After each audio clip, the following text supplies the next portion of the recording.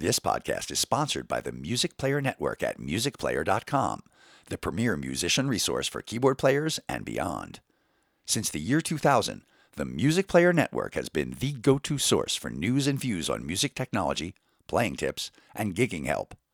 The Keyboard Corner is one of the longest-running keyboard forums in internet history, with guitar, bass, drum, and numerous recording and music tech forums also on offer. Frequented by weekend warriors, manufacturers' representatives, and professionals alike, MPN provides an invaluable resource for any musician, and it's 100% free to sign up and use. Go to www.musicplayer.com to see for yourself.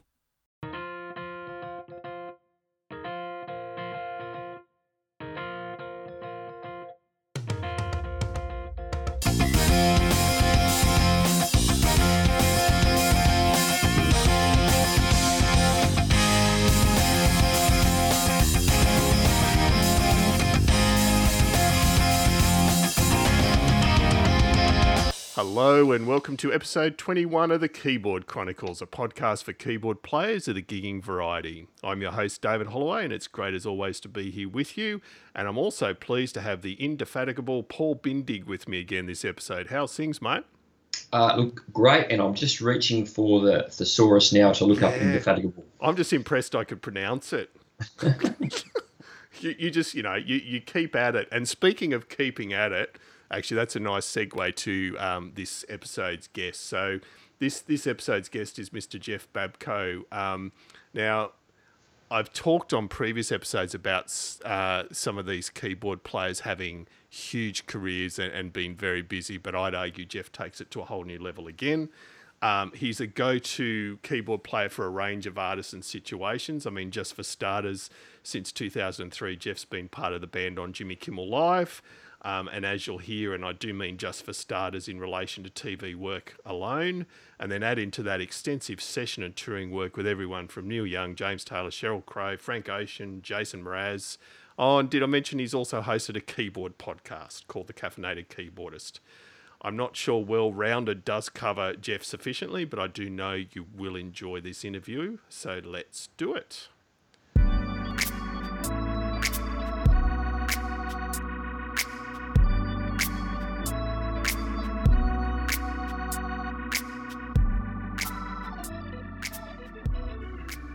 Jeff, really appreciate you joining us.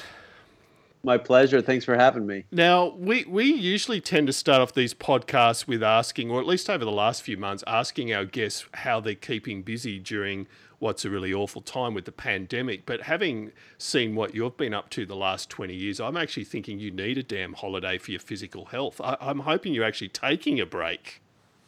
Well, I'm taking a break from traveling, which is obviously, there's no live work happening right now. So really, I'm noticing just a break from the constant air travel in between my in-town things has really, affected my well-being and my family's well-being.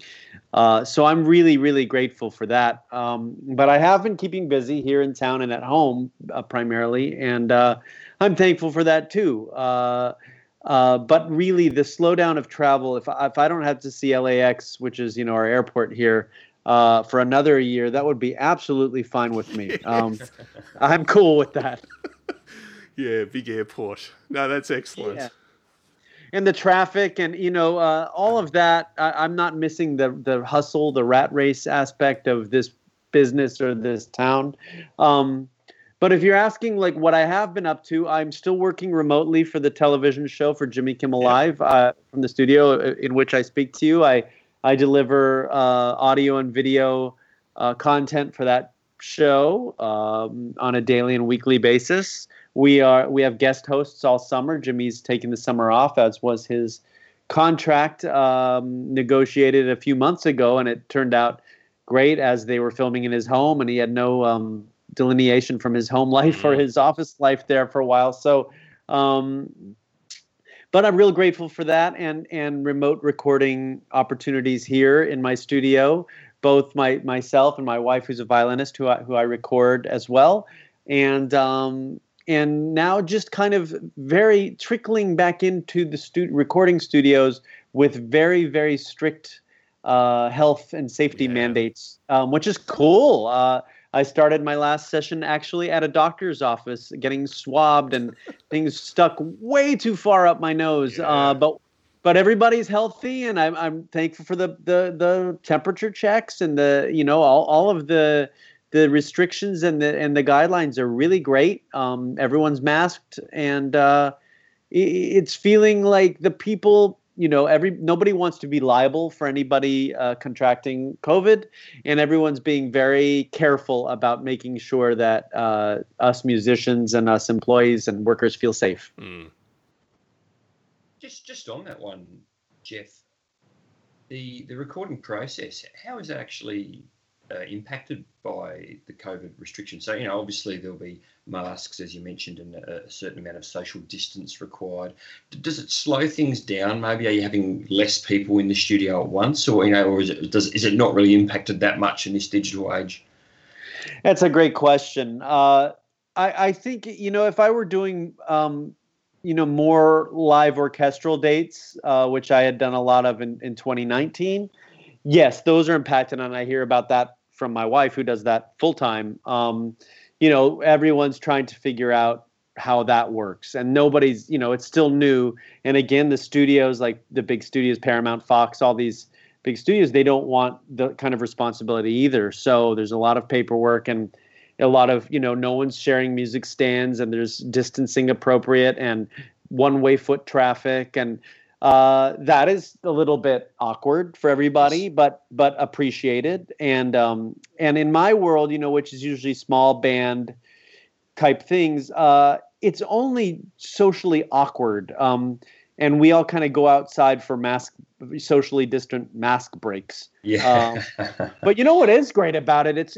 We've noticed it's cutting back on the snacking, the in-studio snacking. When you have a mask over your mouth, there's no snacks out like there used to be because they can't do that. And B, you don't keep sticking stupid snacks in your mouth because you have something in front of it. So hopefully I'll lose some weight as well. Fantastic. That's a great silver lining. Yeah, but it really, as far as you kind of are just doing your job and making music, and when I was first noticing people were trickling back into the studio and seeing the pictures of their masks, I thought, how dumb does this look and how weird is this? But then you forget about it. It's just the norm, and we're all wearing masks, and you're just making music like we always did, and that's what we're focused on anyway. So, but it's nice to get a break from it for 2 seconds. And the other weird thing, as one of the guys was mentioning, just not seeing people's faces is weird in a line of work where you're reading people's, body language and facial expressions when listening back and when tracking. That now you really got to learn what people's the look of their eyes is telling you. Yeah. If I raise my left eyebrow, that means change key. Yeah. The trouble, they don't wear shades. The trouble is that if we end up having to wear masks on stage, we're all going to look like we're part of a Prince cover band. Absolutely, yes, and hopefully the older I get, it'll cover up the increasing wrinkles. So there's a silver lining behind all. Jeff, are you able to share with us a potted history of yourself as a young person and your journey into discovering music and loving it and the bridge that took you to all the different things that you do now? Sure. I don't remember a time in my life where I didn't love music. As a listener, my father was a music teacher when I was young, and he had a little upright Wurlitzer piano, acoustic piano, and I would just go in there and bang on that piano. And finally, after a while, they realized I really wasn't going anywhere, so they better get me. My dad didn't want to teach me himself because that would be frustrating, which was wise of him. So I took lessons from a young age, and then I was learning a lot off the radio at the time, and so then my classical teacher recommended me to a more kind of pop jazz teacher he was the head of the jazz department. He was a young head of a jazz department here at the California Institute of the Arts. His name is David Reutstein. He's still there. And I would, either get dropped off at the college or ride my bike up and take lessons up there. And he really, the amazing thing about David, he's an amazing teacher, an amazing guy, amazing piano player. But he was encouraging, as I was learning songs off the radio and my cassette tapes anyway, he encouraged me to kind of go down that road. And so we were working on ear training based on the things I was already doing anyway, learning songs off the radio. He said, well, let's make a chart for that song, or why don't you show me that lick, write it out. And so he made he based his education on what I was kind of headed, where I was headed anyway. Yeah. And then I was kind of joining, little rock and pop and jazz bands in high school. And then I schlepped off all the way across the country from Southern California to Miami, where my teacher David had gone and studied with this great jazz piano teacher, Vince Maggio, down at the University of Miami. I studied with Vince and graduated in 4 years after doing a lot of jazz gigs down there and kind of what they call society gigs. A lot of cruise ships coming to South Florida, so you'd play for those. And sure. The occasional. There was a lot of clubs, though, a lot of opportunities to play jazz and R&B with really good players. Joined a rock band there. We all came back to LA as soon as I graduated to quote unquote make it. And after about 3 weeks, when I realized that wasn't in the cards, I got a tour pretty quickly, and I formed my own band and then kind of started balancing all of that from my early 20s. The amazing thing was at some point I realized I was playing with a lot of the people I was enjoying 10 years prior, just a fan of, I was suddenly playing with. And it was so surreal. You kind of have to look in the rearview mirror to realize, oh, I didn't dream that I could do this with these people. But you kind of just take one foot in front of the other, and then you're sitting there and you go, I guess I was doing homework for this all those years. I thought I was just enjoying music, but I guess I was doing homework. So I have to say it's been a pretty cool journey. And so just to follow up on that, when you were younger and that first started to happen for you, and you're playing with people that, as you said, you were a fan of and you admired, was that initially intimidating or exciting or a bit of both, or you were so confident in your competence that it wasn't an issue? So confident in my competence are words that I'm not sure about. I feel like I'm still learning and still adjusting all the time. And I feel like the second I stop learning and rest on any laurels is the second I start dying in a way. Fantastic. Not to get morbid, but so I think I've always felt like a student, and I've always felt a little bit like that 12-year-old kid that was learning off of the tapes in the living room. Yes. Always there's somebody better in the room. There's someone with more experience in the room. There's something that I didn't recognize beforehand that I could get better at. So I have to be available as a listener as well as a player, but I have to have enough confidence to know I can handle it. So so it is a kind of precarious balancing act. And so the long answer is both, a little of both. In every case, I just wanted to make sure I was prepared for the gig. And there are nerves involved, but you just prepare enough so the nerves cannot take over for your preparation. They can't, and again, you look in the rearview mirror, or you reflect at the hotel or whatever on the flight home, and you go, wow, that happened, and that's the really cool part. But really doing the gig to the best of your ability, or in my case, has always been the first objective. Mm. And one last aside on your formative years, Jeff, I know you mentioned you followed your teacher essentially to Miami, and I believe he had a friend that was a bit of an inspiration to you growing up as well, as he found some success. Are we talking about Bruce? Yeah. Oh yeah, man. Bruce Hornsby had been a student of Vince's. In the, I'm going to say late 70s, along with Dave Roydstein. They were students together at UM. And Bruce actually came to the school to do some of the songs from his Harbor Lights record, which was new then. It was a great record. And why is that not on my list? See the pressure that you guys have given me? Anyway, Bruce was doing some of the songs from Harbor Lights with the school orchestra as a benefit for the school music program. on my last year of college, and I was playing as the utility synth guy on the gig. And Bruce and he was really kind and really supportive and really cool. And sometime around the same time period, I went to see that Harbor Lights tour with Jimmy Haslip and John Molo, who I'd met as a kid. John was Bruce's drummer at the time, and John had done sessions for my dad, who had done local jingles, and hired John.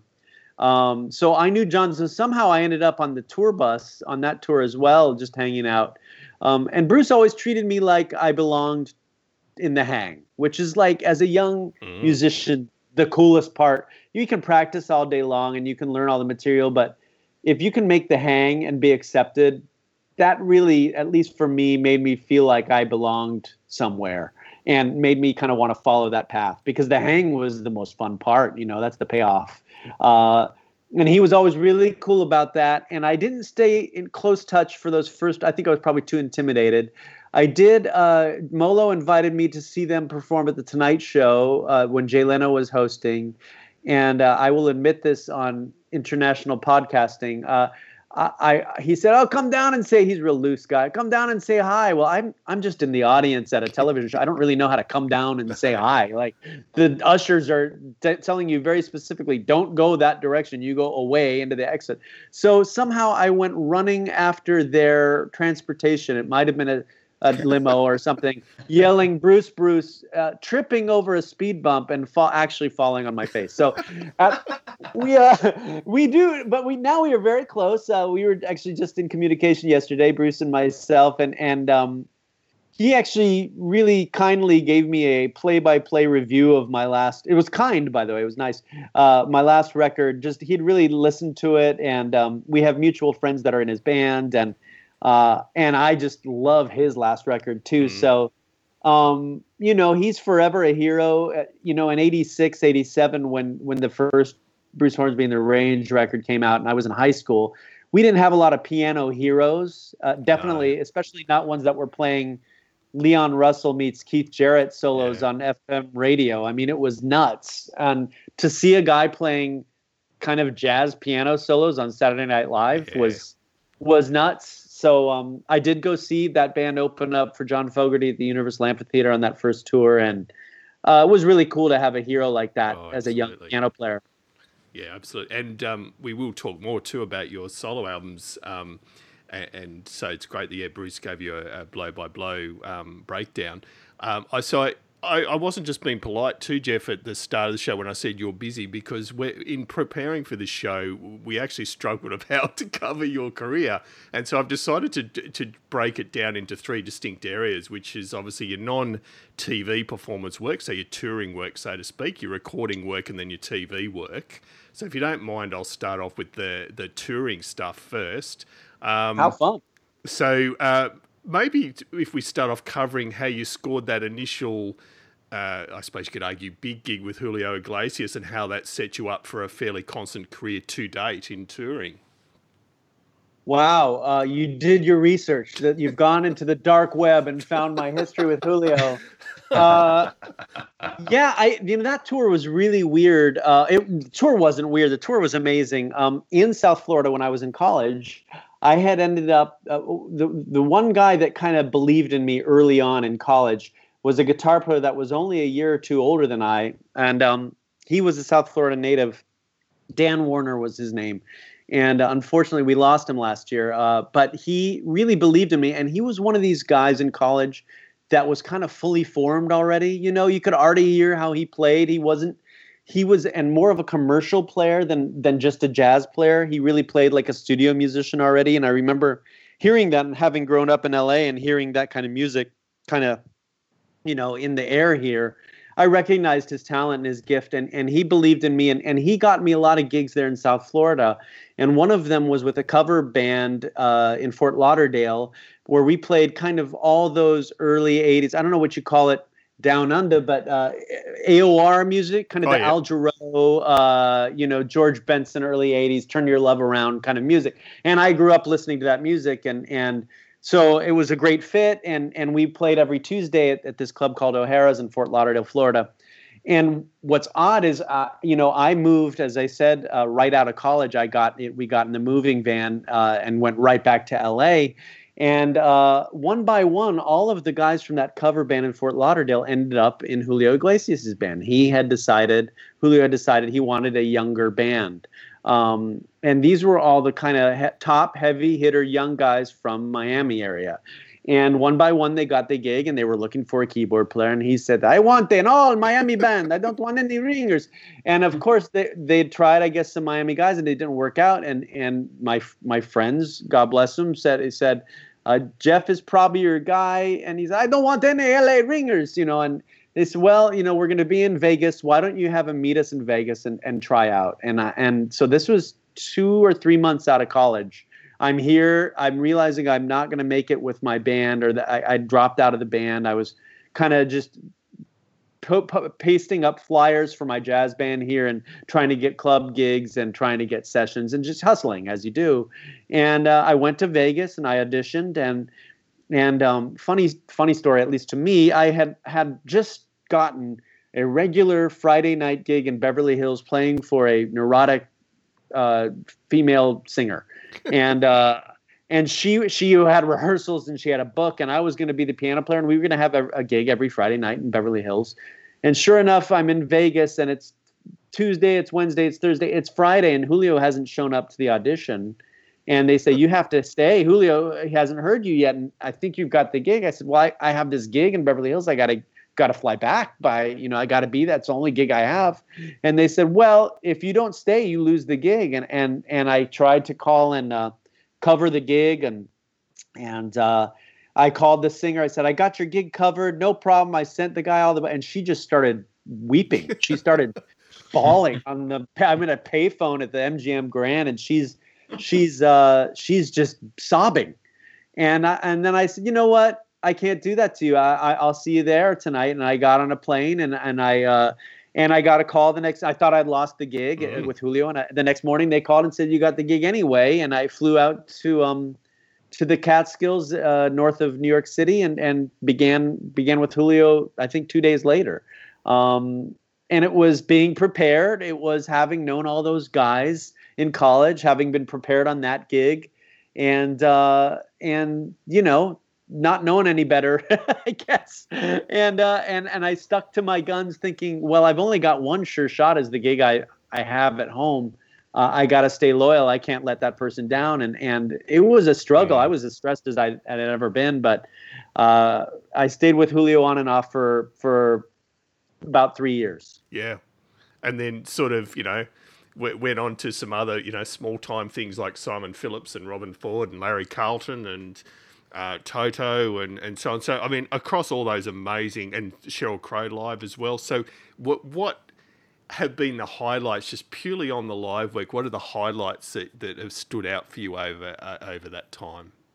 Every name you mentioned, I had such positive experiences with. I grew up, when I first heard Larry Carlton, for instance, on I think I first noticed Larry Carlton was Larry Carlton on the Night Fly, the Donald Fagen record. Oh, yep. Every solo was so iconic, and such a personality on that record. That guitar was almost like the second voice on the record, I thought. And it was so, and then I realized, I had been listening to Larry on the Crusaders Southern Comfort record, which was my dad's, one of his favorite records, since I was, 3. So his sound was very familiar to him. So when I became, when I got to collaborate with Larry and be in his band and play on his records, that was pretty surreal and really cool. Also with Robin Ford, having been a big fan of the Tom Scott and the LA Express records, Robin's playing, I thought, what I liked about all those guys was there was, coming from the radio and rock and pop and R&B, their sound really was a bridge of jazz language with rock and R&B. It made sense to me. Hearing Larry Carlton's Last Night record live from the Baked Potato felt like So What, played by guys that understand contemporary music and contemporary sounds, and played by guys that are in the now. And I loved that. That made sense to me. That spoke to me. So those guys, and I mean, Toto was just those are the tapes I was studying when I was a kid in my and so Toto 4, I basically David Page taught me how to play piano on pop records, and I always thought David had the greatest feel digging into that piano and his Moog bass playing and his Rhodes playing. It just was that is the template for how to play, I thought, commercial music.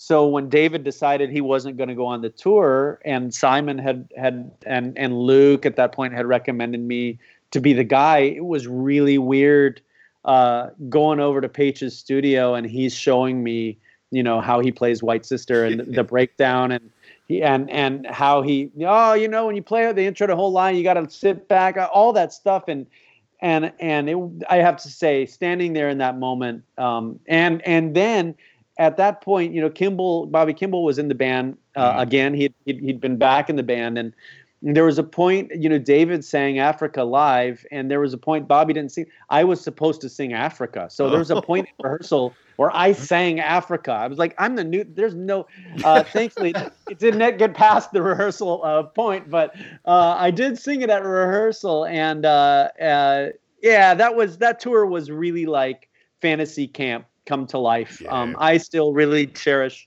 I was asked to do more tours, and because I was in television at that point, I couldn't. But I will never forget that was, standing there. I had guys I remember a guy in East Germany at the time. I guess it was East Germany still. No, it was just Germany. Okay, just Germany. A guy really standing in front of me. I think he was waiting to see Page, as they do, and just with his arms folded, shaking his head at me. Every time I'd play a Page thing, shaking his head and pouting, and he'd look at his friend, and every time I'd play something, he'd talk to his friend. I could just tell he was saying, this sucks. This guy's I didn't come to see this. And his friend was getting bored with it. I could see the whole, because you only focus on the guy that doesn't like you ever at a show. So, and then finally, before the encore, we went off stage and everyone's pumped up. And I told Luke, I said, I used more colorful language, but I said, this jerk, he won't stop. He just stands in front. If he doesn't lie, I don't know why he insists on standing in front of me to express how much he doesn't like me. He can stand anywhere, and he said, which guy? And I'll tell you, he went back on stage after that encore and unleashed, as only Steve Lukather can, a litany. I don't know that this guy could speak English, but I think whatever was said, the tone might have spoken volumes. They were really surreal, special moments, and playing those songs with the band. Yeah. Mike Porcaro, God, I love him so much. I loved him, and he was such a special guy. And being in that family, it's a family that I never left. I've never left. They are really special to me. Paige is really special to me. They mean the world to me. Those guys. That was a real special moment for me. And it's funny, I was going to actually ask you how you found it replacing David Page, because I saw Toto's tour last year when David was unwell and felt sorry for the brilliant guy that was covering his role last year. And so, I wondered if you'd cop some flack, and you obviously did here and there. Yeah, most of the Toto fans are real cool. But as that was, especially since that was the first one he missed, I think, and I came in the middle of it, like they had a break in the European tour, and then I'm on the second half.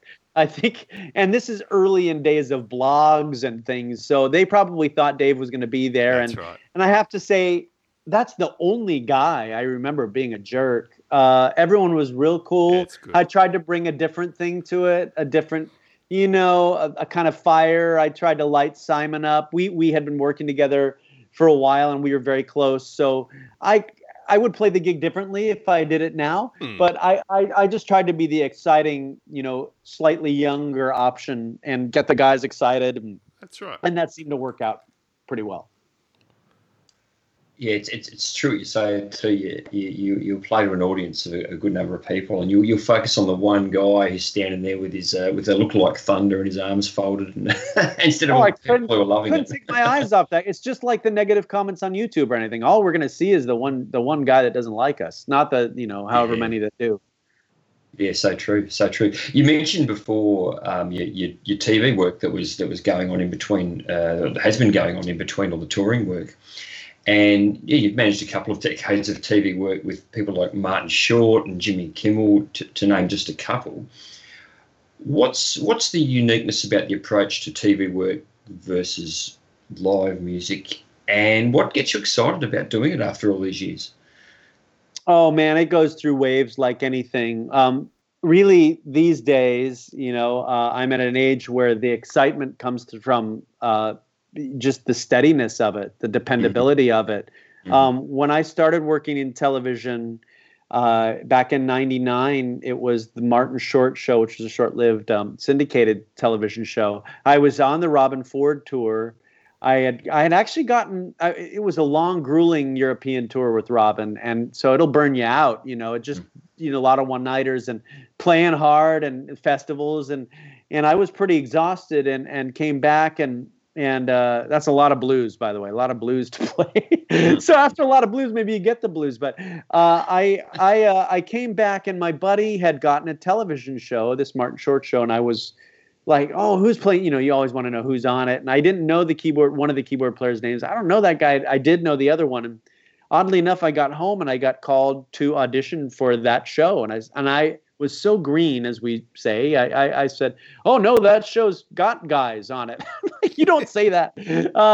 And they said, oh, well, one of the guys is like, no longer with us. I said, So, back then when I started in '99, and especially when I started the Kimmel Show in '03, people would say, gosh, how can you do that day in, day out? Doesn't it get boring? A lot of our heroes, touring guys we know of, and name musicians saying, gosh, don't you burn out? Isn't that a drag? You can't tour with this and that. And I would say, I don't. I kind of enjoy coming into work, seeing the same security guy or gal when I come in, seeing musicians that I love.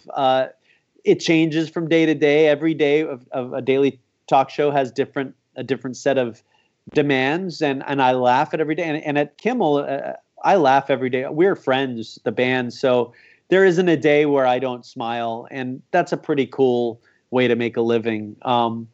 And thankfully, in this case, they've let me take time off to tour with James Taylor and tour with Cheryl, and so I have gotten to sneak out and do the music thing and play gigs every night and get to experience a live audience and great bands. So I feel like I've been really fortunate to experience something that's steady. And that can keep me home if I want to, which is great because I have a family. I don't really, I'd rather not have to live on the road, but I can dip my toe in and enjoy that experience from time to time, which has been pretty awesome. Yes, that's combining the best of both worlds in many aspects. Indeed. And look, on that subject, I wanted to talk a little bit, if it's okay, about the work you've done recently on Steve Martin and Martin Short's really recent show, which is, and I'm going to say this for the benefit of our listeners, it's called An Evening You'll Forget for the Rest of Your Life, and you can watch it on Netflix. And as an aside, can I heartily recommend that anyone does, if you're a fan of Steve Martin and or Martin Short, it is hilarious, very, very funny, very good show. And Jeff, you obviously play quite a prominent role in the show, and to the point where I'd say you're almost acting. Yes. As well as being a musician. And I'm curious about, there's a couple of things I'm curious about. The first one is the overt acting that's going on and actually being involved in a couple of the gags and a couple of the setups that they do. Is that something that's come to you based on your time on TV shows such as Martin Short and Jimmy Kimmel, or is it just something that happened? Or how was that experience for you of doing that as well? Shooting the special was pretty nerve-wracking, I'll be honest. Lorne Michaels from Saturday Night Live was one of the producers, and he was there. And I don't have any training in acting. I'm a horrible actor, really. Whenever I was asked to act on the Martin Short show, he would laugh at me. It was so bad.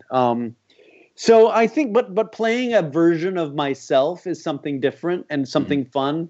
I kind of just slip in that character that kind of if we want to call it a character in that show, is a version of a musician that I know for sure, a version of me even, but a guy that's he's a little dim. He doesn't really get the way I see it is that guy thinks, that version of me thinks that actually the role of the piano player is interesting to people, as I yammer on your podcast about it. But I think he thinks he's more interesting than he is to most people. He's waiting for his moment. And also, and I know this guy, and I know a lot of versions of this guy, he thinks that people might have come to the show to see him, and there's not a soul at that show that is interested in this guy, but he's on stage, so he's going to have his moment. And I love, and I try to change my kind of little monologue every night and just play a version of a musician that's really got he's been waiting all night to say his stuff, and he doesn't have anything interesting to say. We've found things that work, and sometimes Marty will help, and Steve occasionally too with things that don't work. Like sometimes he says, he'll say, they actually liked you tonight. I said, I know. They actually they felt bad when I cut you off. One of the things I'm supposed to talk and he's supposed to interrupt because it's so boring. He falls asleep, and so, boy, they turned on me because they were interested. I know I don't mean to make it interesting, but I kind of don't know what I'm going to say. I kind of have an idea, and then he's like, oh, if you make a list, here's the 3 most things. They actually want you to get to number 3. You can't do that. They get mad when so it's a specific guy. You want to feel a little bit bad for him, but you also don't want him to talk too much. He needs to stay in the background. And I kind of have a soft spot for that guy. We all know these musicians that are a little precious, but really not. No one's there to see this guy. So I like that character. I like that guy. Often I even play that guy in the car ride on the way back to the hotel. I'll say, I'm ready for my solo spot. I've got a song prepared, and Marty will always say, no, Jeffrey, no, we don't need your song. Oh, okay, I'm sorry.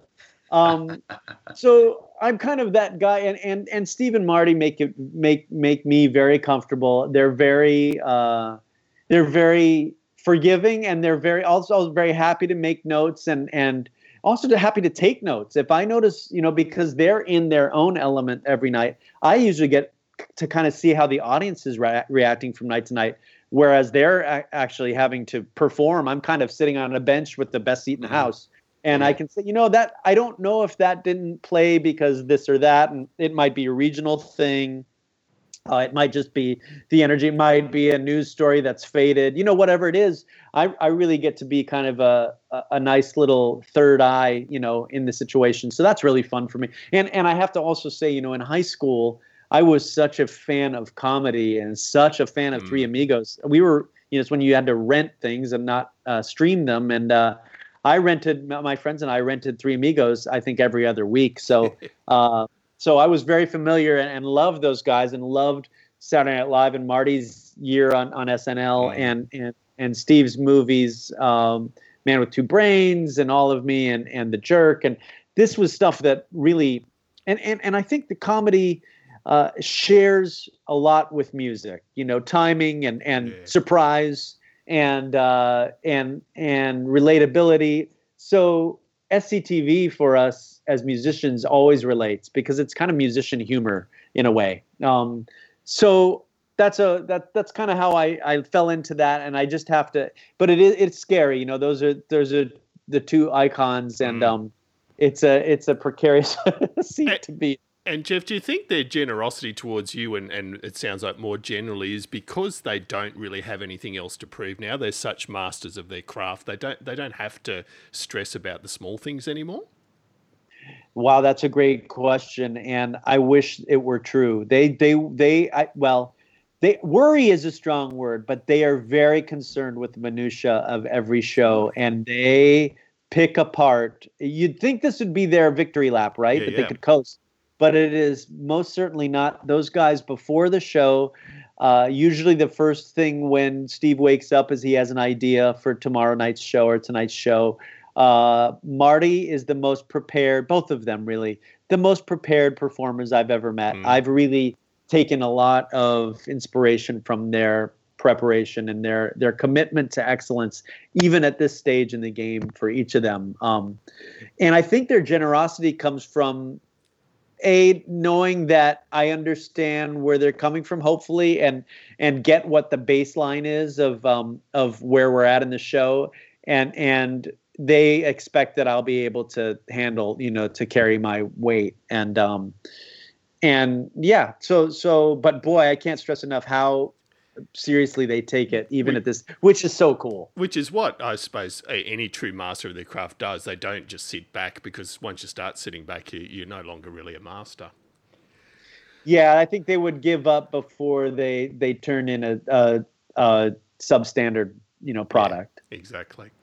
And obviously, talking about your career to date, Jeff, you've obviously spent lots of years with just your feet up doing nothing. So I assume in all that spare time, that's when you've recorded your 4 solo albums and played on a huge number of other albums, which I'll get onto in a sec as well. But solo work first, do you tend to work material up over time with each album, or you're more of a jump into an intensive writing period and recording session? Wow, great question again. Each album has been different. My first album, I was such a kid. I was just trying to, I think, prove something or make a statement. So I could get gigs. I don't think I should have made an album then. But what else did I didn't know any better. I did what I thought you do. And it's fine. And I started a long partnership with my friend Mike Elizondo, who became an amazing producer, pop producer and writer, and he's just an incredible instrumentalist. And we've been close since high school. So fun to have that experience on the first record. But I was just writing jazz songs, thinking maybe my jazz group can get gigs and maybe get on the radio or something. And then as the next one, the next album was mostly just things at my friend Toss Panos, who's a drummer, at his house, his home studio, and that was us just messing around really and putting. He had a new digital recorder device, at the time, this is like late 90s, and we were basically just playing for that device and seeing how it sounded back, and it became an album. And then. Really, then I made an album called Crux, which was probably the most composed, thought out. I want to make an album before we have an 8-year-old son. I wanted to have an album before we had our son, so I would, because I wasn't sure if I'd ever have time to do that again. And I had collaborators in mind, and Tim LaFave, great bass player, had just moved to town, and I wanted to make music with him, and Matt Chamberlain, great drummer, and Mark Isham. And I'm real proud of that album because I actually did work really hard at writing stuff that I thought, it was definitely thought out and composed. And the last album that I did, called El Músico, was really not supposed to be an album. It was just me in my studio messing around with gear, and also a bunch of songs that I'd written for a local gig, Tuesday night gig here in town at a little bar called ETA. And between the two things, I had an album, and I thought the music should come out. I felt like I liked this music, and I thought, why not? It shouldn't just, sit dormant in a disk drive. So that was a kind of different version of events for every album. I feel like now an album will come out when it seems like it's supposed to, almost, and there's no record companies banging down anybody's door. And so if the music kind of sprouts out of the ground and seems ready, then let's pick it and put it out. We're working on another album by this kind of collaborative, cooperative group called Band of Other Brothers. We're writing for that album, and I think we're going to be recording it remotely with Keith Carlock and Nir Felder and Jeff Kaufman from Dave Matthews Band, and Will Lee. And we're kind of moving on that, and we start kind of recording this month. So excellent. That's the next batch of stuff. Good stuff. And all recommended listening, and we'll link to them in the show notes. But I've enjoyed the hell out of listening to those.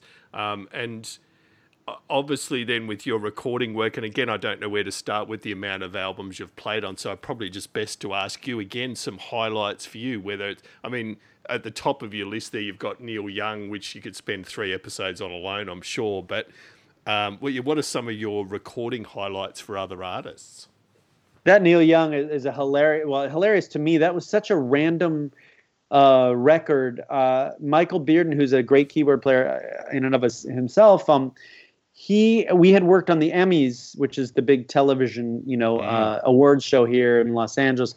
We had done it together for a few years. Actually, Paige had done it before, of all things. And Paige bowed out, and I came in, and Steve Jordan and Michael were handling the music, and Michael and I became close. And Michael had arranged the orchestra parts for the Neil Young, half of the record of this Neil Young record, and really just didn't want to play the whirly part and conduct. So I think it happened like I got called on a Monday for a Tuesday, and it was a Kimmel shoot day. And I thought, oh gosh, do I send my sub to Kimmel or do I play on a Neil Young orchestral record?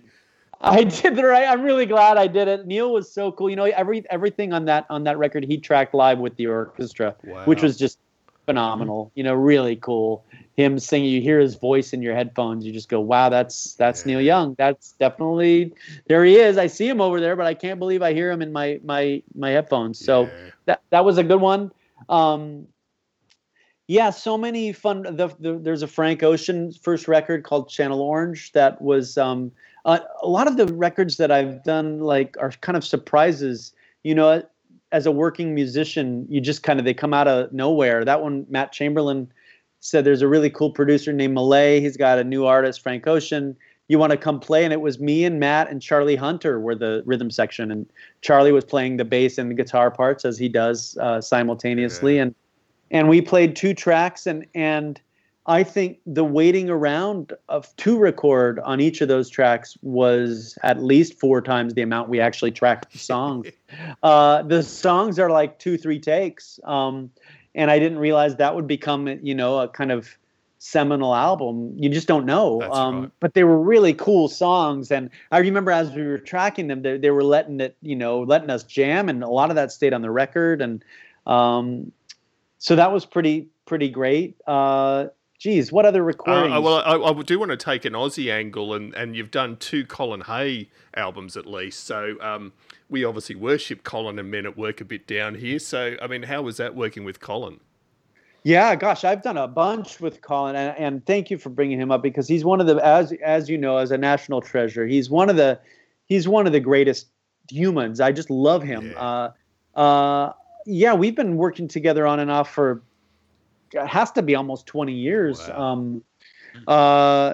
It's been I played in his band live, and we had some hilarious shared experiences doing that, and we just get along so well and have such a good time. And every time I go to a studio, it's another song that just seems like it's a classic song. You just go, all I got to do is not mess this up and make it worse. They're already there, and it just sounds like Colin, and his voice, he opens his mouth and it's that voice, and he's such a great storyteller. Yes. Really my job on those things is to make him happier about the song than when I got there. If I can make him light up with some little color that I add, then I'm happy, but really just not get in the way of the song, because he's so good. He's just, God, he's special. He is. And thank you for that anecdote. And I need to add for our listeners, I've skipped over a bunch of other artists Jeff's played on, just little-known people like Don Henley and Alanis Morissette and so on. But we could take all day. Yeah, the problem we've got, David, is if we just list verbally the artists that Jeff's played with, that would actually take up the entire time of the podcast. Oh, you guys. Yeah, I mean, and all of those, really is one of those, Don too, it's similar to the Neil Young, you put on the headphones and you hear Don Henley's voice in your ears, and you're just, chills talking about it even. It's so surreal to hear this. It's those real special voices. Colin's one of them too. Yeah. Just this voice comes in, you go, that's the guy. And I'm going to make music with that person. And it's pretty it's a special experience. I don't take a second of those for granted when I'm cutting those records or just recounting the experience. It's pretty incredible. Yeah. Jeff, a question we ask all of our guests is about their gear. And if you don't mind sharing, can you let us know what are some of the essential pieces of keyboard gear that would be your go-to bits of equipment that you use? It's always changing, right? That's the problem with us keyboard players. We can't, they put something cool out, and it's like, I will say I can go backwards, work backwards, and say I'm not really a soft synth guy.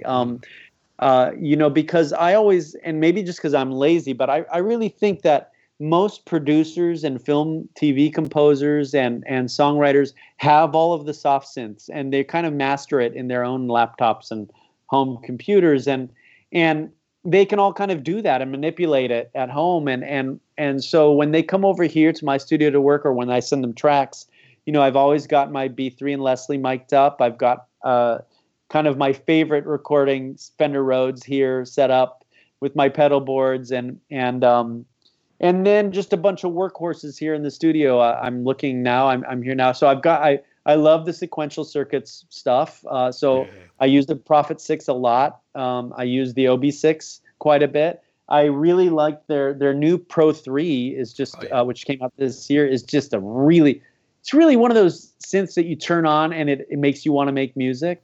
It inspires you, and I think those are that's another great thing about hardware synths and keyboards, like, because it's something you can touch it. It's a tangible item, and all the knobs are right. It coaxes. I feel it coaxes music out of me. So I love that. I love twiddling the knobs in real time. So those synths are great. I'm a Korg artist, so I wouldn't be able to do the Kimmel show without my Kronos, to be honest. Yep. The Kronos is such a user-friendly workhorse, and the touch screen is just so great. Like, if I have to score a live comedy bit, I can really get any instrument, any combination of instruments in the combination mode on the Kronos so easily, and I could mix it on the fly, and it just makes it really easy. It's really like, so many guys depend on main stage and stuff. For me, that Kronos, A, it's not going to crash, and B, I can really get it. Just goes. It's just so great for a gig like that, and I always have one set up at my studio as well, because it's all of the patches are so usable, and it's such an amazing synth. And I actually just got their Wave State as well, which came out this year. And that's another one that's really, it's, first of all, it weighs like, I don't remember if you guys are metric or pounds, but it weighs nothing. Yeah. It weighs like no pounds. I don't know how it weighs so little. And it's got under the dash, under the hood, as we say, it's got so much going on. It's got endless possibilities. It's an amazing little piece of gear with, that wave station technology is just bonkers. Like, you can just really unpeel that thing and discover all kinds of layers and it's timbres and beats, and it's so cool. Yeah. So I don't know if that's an answer, but, and then, clavinet and my Wurlitzer and all the old classics, standbys. Great stuff. And also, I'm hoping you can give us a bit of advice, Jeff, because I'd argue you may have been the world's first keyboard player to do a podcast, and obviously we're doing something in the same sort of vein. So I know it's been a few years since you've done the podcast, but what did you learn from doing that? And for our listeners, it is still able to be listened to and is well worth a listen. It's a roundtable discussion. But what did you learn from that, Jeff? And do you miss it? Wow, it's nice of you to ask about that. Yeah, I have I have fond memories of the podcast, and if it, as you guys know, it's time consuming. And the thing about it being a roundtable, it was 4 of us for every episode, and I was just trying to mix people's dialogue, so make sure that the listener who can't see lips moving could hear who was who, and I was panning things, and I was trying to get it so I learned so much from that program, and I loved trying to pit different people, because we're all keyboard players, but there's so many versions of, quote unquote keyboard player. And I loved hearing guys react to other players that just didn't have, just hearing perspectives kind of collide and be shared and hearing stories be told that you only really tell when you're around other musicians. That's so fun. So I really miss it, but it was so much work, and I wish I could do it. I almost relaunched it a couple years ago, and then I didn't, but you never know. You guys have taken over the reins, so I'm good. No, that was very generous. Yeah, it was very generous. But no, it's well worth it. It's amazing people that you talk to, and you're right, particularly when you're trying four-way, that's a massive undertaking. So I can understand that. Even just scheduling was nuts. Yeah. Okay, so now we have another, I guess I'll call it a standard question, but when we love to ask people who've done a significant amount of touring work, can you share with us a memorable train wreck where maybe something rather unexpected has happened on stage and you've had to navigate your way through it? Oh, where do you begin? I remember, well, not mine. So I was on tour in '96 in the summer. I'd taken a break from Julio because there was a younger artist that was really cool. He'd put an album out that kind of sounded like Seal meets Lenny Kravitz if Trevor Horn produced him, well, Trevor Horn did produce Seal, but it was a cool, and I thought, oh yeah, this is the kind of music I actually listened to. No offense to Julio, but that was for a different generation of listeners, and this was a fun band, and I toured with him, and I remember it didn't work out, and I could tell it was kind of a sinking ship because just mismanaged and record, it just wasn't gonna fly. It was one of those artists, good intentions and almost, but it wasn't going to take off. And so I had left, but I had one more gig to do. And that night I had a big solo, kind of like a horrible discount Kenny Kirkland with Sting solo, like that was my moment, my 16 bars to play pretend, And I remember that the keyboard, it was an Apex keyboard stand, and it was a big Kurzweil PC-88 that by bar 2 was that was a heavy synth, and it had fallen off of the stand. The whole stand had collapsed. Bar 2 of my solo, and I did finish the solo on my feet. And that same thing happened, which is like on the internet now. This with Mark Juliana, and it's kind of gone viral. But the synth fell. The stand collapsed when I was playing a gig here in town, and I didn't even think twice about it then because it's all improvised music, and the synth falling was just part of the madness of the gig. So really it was, and it was the last songs. It was like, whatever. And it was a horrible stand. And so that's never fun, but that one didn't bother me as much. It just until it just kept getting sent to me via YouTube like 1,000 times. And the other one that I remember being really funny is when I was a backup keyboard player for George Duke, the great George Duke. He was always into technology, and he always had a great MIDI keyboard tech, and they were always trying to perfect his wireless MIDI situation because he liked to go out into the studio. Out into the house, into the audience, and play his solos out in the audience, and people loved it, But you can't have a cable going on, so he had wireless MIDI, and I'm talking every gig that thing stuck. Every gig, he'd go out to the audience, he'd go, and then you'd see the keyboard tech, running on. It was so Spinal Tap, and I remember feeling so bad for George because you'd run it at rehearsal and it would go great, and he said, let's see how far you're back, and it never. I don't remember one gig where it didn't stick. So that's always what I remember. Even George Duke, couldn't God rest his soul, couldn't overcome technical fails. That's amazing. I love that. And then the final question that you've been stressing about, Jeff, the Desert Island discs. So 5 albums you couldn't live without.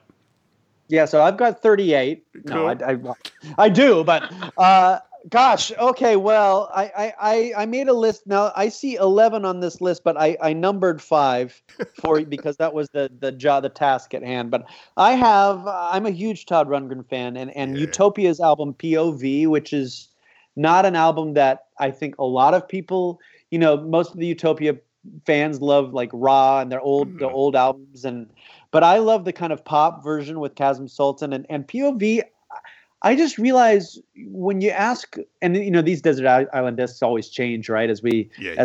But that album, I always go back to. Every song in that album speaks to me. That Wildlife and Stand for Something and Play the Game and Secret Society, like Mimi Gets Mad. Every song in it, I just love.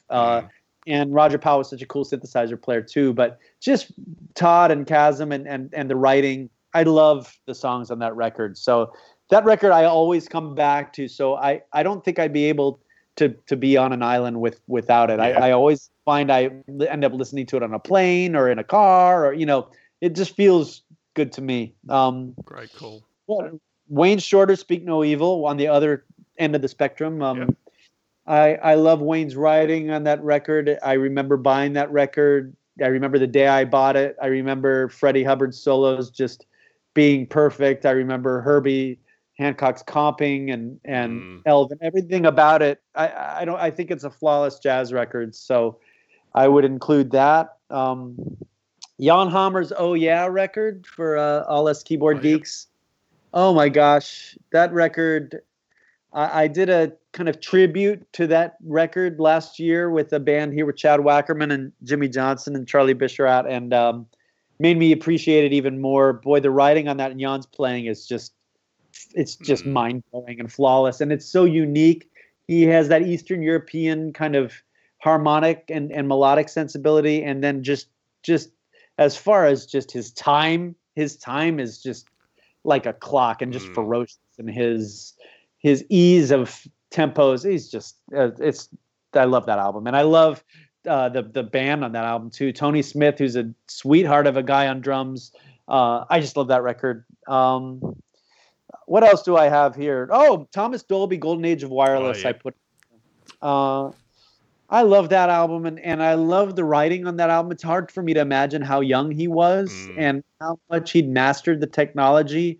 But the part, and it was hard. It's hard for me to choose between that and The Flat Earth, his second album. But his writing is so mature and harmonically, chordally, so interesting and kind of adult and informed. It's not simple. It's almost, you could argue that it has almost Steely Dan density, and it's harmony. It's at times there's just beautiful writing, and then if you strip that away and just take the technology, what he was achieving technologically is it's incredible what he did on that first record. And the last one on that, the first 5, and then I'll go by the other ones quickly. But I had Miles Davis, 7 Steps to Heaven. I'm such a Miles fan, and I was talking to my wife about it the other day. And Miles and Brian Eno, to me, kind of signified over the course of their career, like how to push beyond what even you understand. And as an artist, you're going on to the next thing before you've even wrapped up the last thing. You're fearless of what's happened and what's to come, and you're just diving, forward into the unknown. And that album, although it's traditionally jazz, he's got a new band in half the record with Herbie and Tony Williams. But he's got also one of my favorite keyboard players of all time, Victor Feldman, on the rest of the tracks. And I love the way that record swings, and I love the sound of it, and I love the writing. So those are the top 5. And then I had ABC Lexicon of Love and Talking Heads Remain in Light, and Herbie's Thrust record, and the Meters Rejuvenation, and of course the Nightfly and Asia. So Royal Scam, those are all on there too, and there's probably 20 others, but that's what I could come up with. If I only had a small briefcase and extra CDs, those would have to get in there. No, great calls. Jeff, I'm not being, again, polite when I say we could spend 5 episodes talking, but thank you for taking the time that you have. It's been an absolute revelation, and we look forward to seeing you continue what you're doing for many, many years to come. Thank you so much, and I miss being in Australia, and I hope to be back soon. I love it there, and you guys are in a special place, and you're doing something special in my heart, focusing on keyboard players, and thank you.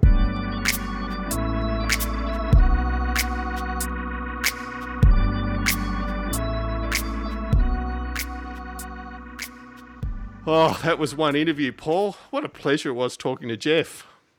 Yeah, and it's a bit of a worry because I think we say this every episode, but just what a great guy, and so generous with his and so humble, and he's just done so much work. And I don't know about you, David, but it was a bit challenging to work out what to ask him because he just has such a huge canon of work.